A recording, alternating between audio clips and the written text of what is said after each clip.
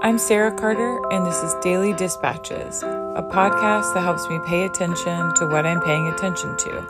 For more about this project and the ideas behind it, you can listen to the first 3 episodes, but otherwise we're just going to go ahead and jump right in. This podcast is part of a larger storytelling project called Daily Fieldwork. You can find more information about Daily Fieldwork at our Instagram at Daily Fieldwork on Instagram, or feel free to reach out via email at imdailyfieldworking@gmail.com. Thanks for listening.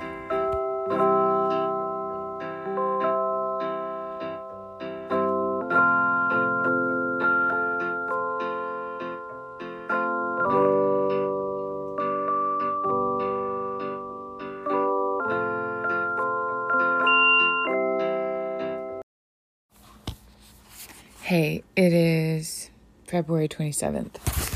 I just started a new job not too long ago, and everybody is still kind of adjusting to a lot of the stuff that happened in COVID. So it's been kind of an uncertain onboarding situation.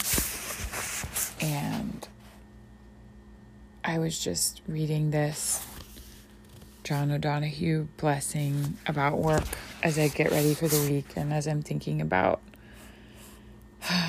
my job this week. And so I'm just going to read it. For work, may the light of your soul bless your work with love and warmth of heart. May you see in what you do the beauty of your soul. May the sacredness of your work bring light and renewal to those who work with you and to those who see and receive your work.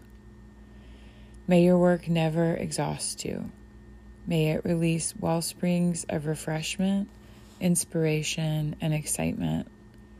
May you never become lost in bland absences. May the day never burden. May dawn find hope in your heart, approaching your new day with dreams, possibilities, and promises. May evening find you gracious and fulfilled. May you go into the night blessed, sheltered, and protected. May your soul calm, console, and renew you. Hey, it's 6:06 p.m. on February 28th. A Monday. I'm just going to do a little farm soundscape. Site 1, as you can guess, is the little frog pond.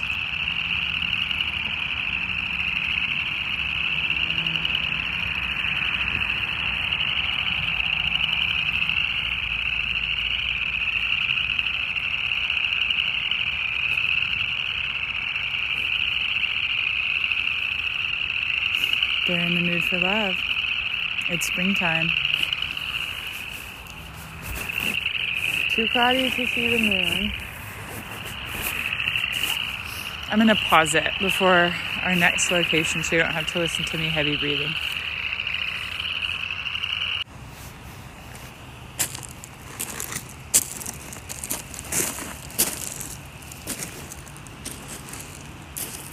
We're on a big gravel pile.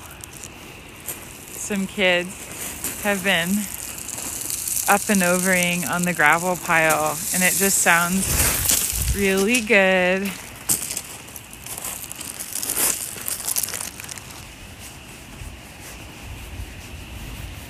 Headed up past the stream, which is very, very full.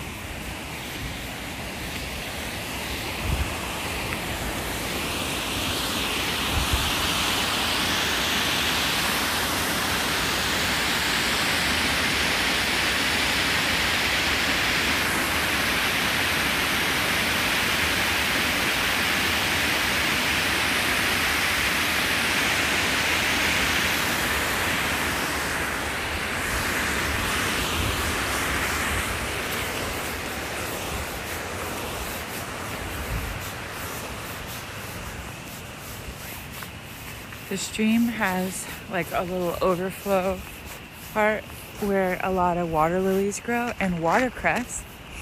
And not too much action over here yet. They'll get up pretty high. They'll get up about 4 foot high, or like almost up to your waist, I guess. I got so tickled today. I was talking to my dad on the phone, and he asked if they have bees on the farm, and they do. I actually don't know who the apiarists are, but he said that people are stealing bees, and I did not ask the source, but he was very concerned. But our bees are okay so far, and my mom and I got tickled. But I believe it. Everybody likes honey. Okay, I'm gonna pause it and see if we can find a little farm cat. Let's see if we can get a moo. Hi everyone. How's it going?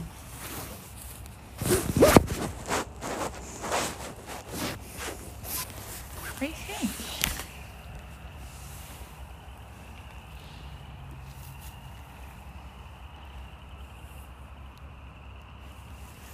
No moo. I was trying to get a little cow sniff on the mic. Let's try one more. Lucky lady. Hey cow. Could you sniff into this mic?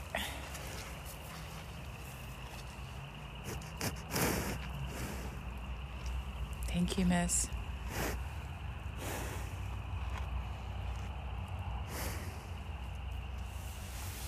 You heard it here first, folks. No, kitty, that's all she wrote. Thanks. This has been your agricultural soundscape. Just kidding. Extended cut. One more stream.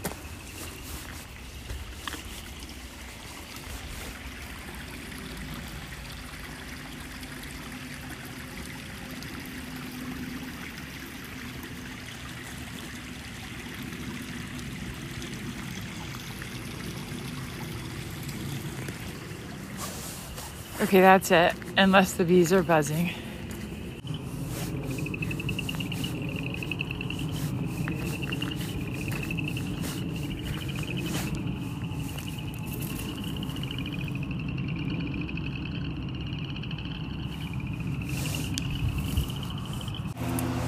Last one, this is the greenhouse fans from the outside.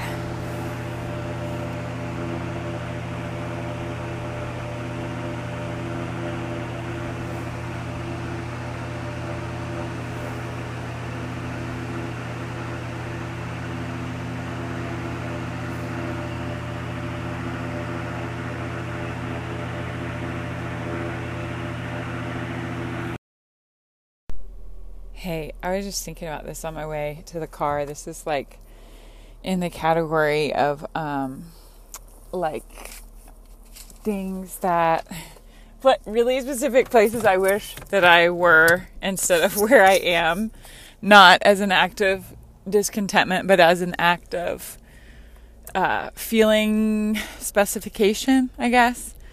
Naming a feeling. But anyway, I just want to be at a hardcore show with my girlfriends today. I was thinking about some ladies I want to get together with and get caught up on everything. And I'm, over 35.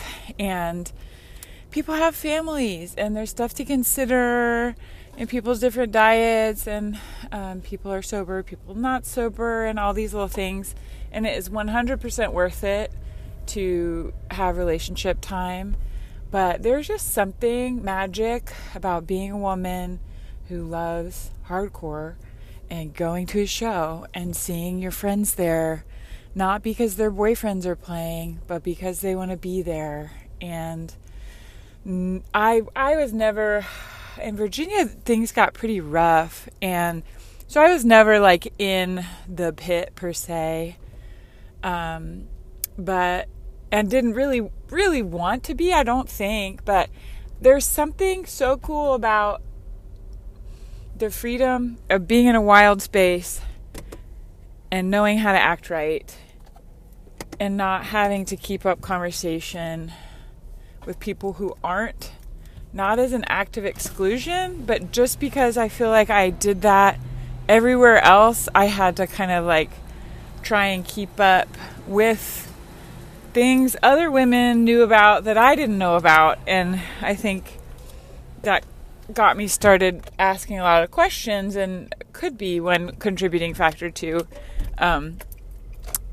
my love of interview. But anyway, like I also have all typically been very comfortable in male spaces because my dad is really tough, and I would be with him in his garage, or I grew up playing sports, and I don't know, I think there's like a certain invisibility to be a woman or woman identifying person in like a predominantly male space where people are busy and doing something. You could disagree with me, but I just want to go to a hardcore show with my girlfriends. Okay, I don't know what. It's March 1st. We made it. Cheers. March 2nd. It's Ash Wednesday. I went to Mass. I did not grow up in a Catholic tradition, but Lent is very important to me and meaningful. So I popped in to get the ashes for the first time. And I'm always struck by the beauty of Catholic churches, all the symbols and stained glass. It's really lovely. This was at Christ the King. They have a really beautiful building. And there are these two large floral arrangements. Actually, it look like some kind of filler, some kind of like tan, bushy, bulrushes, wheat looking fuzzy thing, next to two candles that had been lit for the ceremony. And this woman, probably in her third, came out and started kind of zhuzhing the arrangements. And I was like, oh, what is this part of the ceremony? I'm unfamiliar with this moving of the flowers or whatever. But she was just moving them away from the candles, I think, because it made her nervous. And I love thinking about the conversation that I hope she had with whomever she was sitting next to, because I just so identify, like, being somewhere, seeing something that I think is dangerous or wrong, and then, like, fixating on that, like, the whole rest of the time. And I'm grateful for her for saving us, from a fire, potentially. But also, oops, sorry, here comes the cow gate. Also, the person that was about to go first in the processional, I think knew her. I don't know if it was her husband or whatever, but I could hear him do that sound you do under your breath, where you're like, oh, Carol, or like, oh, Mom, because he was like waiting for her to finish to go up the aisle. And it was just very human and endearing and lovely. And that's all. Bye. It's March 3rd. I've just been personally visited by an unaccompanied Cairn Terrier named Mac. Actually, I don't know if her name is Mac or Max, because the person who owns her is very quiet and is a friend of my landlord's and the farm. And I've always read that she is a person to whom I should ask very few questions. Not because she's unkind, but it's clear that to me that she doesn't suffer fools. She's also an excellent woodworker. And anyway, that little dog has such a little attitude. It's so funny to me. But we've become friends. And so when she comes, she gets out of her little car, and Lord knows what she does. She loves the rabbits, but she just comes to my little front door and barks, and I let her in. She sniffs all around. I'm on a barred from giving her treats right now, because she's in her third, but I did give her half of multiple cucumber slices. And you know how it is when someone eats half of something and you eat the other half, and you're going to be best friends forever, which is how I feel about this dog. More importantly, today I went on a walk with my friend at the park, and she showed me a text from her mother that I cannot stop thinking about. and it's a picture of a pepperoni stick in the yard, and just next to a building, just a whole 2-foot long pepperoni stick in the grass. And the text says, "I was looking for a stick in my yard and found this. A pepperoni? ?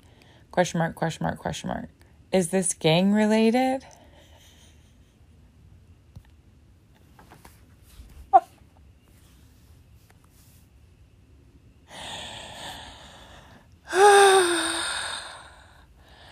I mean, which brings us to our next question is how did that pepperoni get there? This is from Florida. This person lives in Florida. Who would waste a good pepperoni in the hot sun? Number one. Number two, how did it arrive there? And number three, what does it mean? If you have any of the answers to this question, please email me at imdailyfieldworking@gmail.com, and we'll get your answers to the appropriate parties. Signing off. Morning. It's March 4th.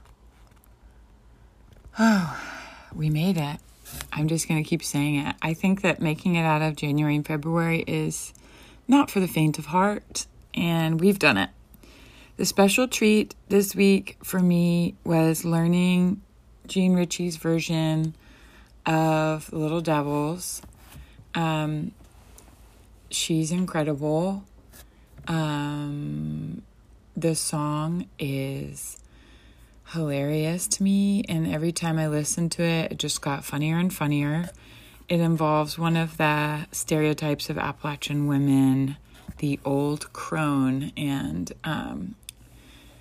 the old crone is both the antagonist and the protagonist, I think, in this story. And lots of gender is a big theme. Of course, redemption or heaven and hell. I wanted to stop myself before I got too deep in the whole of history of the song. I did talk to two folks at an art opening last night about it, and I'll tell you what I learned. And your girl was sitting here this morning drinking my coffee. I'm about to have to leave the house to go test drive a Tacoma, someone named Steven, the dealership. But I got on the Library of Congress website, which is lets me know it's time for me to stop when I have an agenda. But okay, last night I mentioned this great song to JP Harris, who's standing there, and he knows a lot about country music. And he said he mentioned two families who's do versions of the same tune or a similar tune or a tune with devil in the title. But one is the Hammonds family from the Pocahontas area of West Virginia.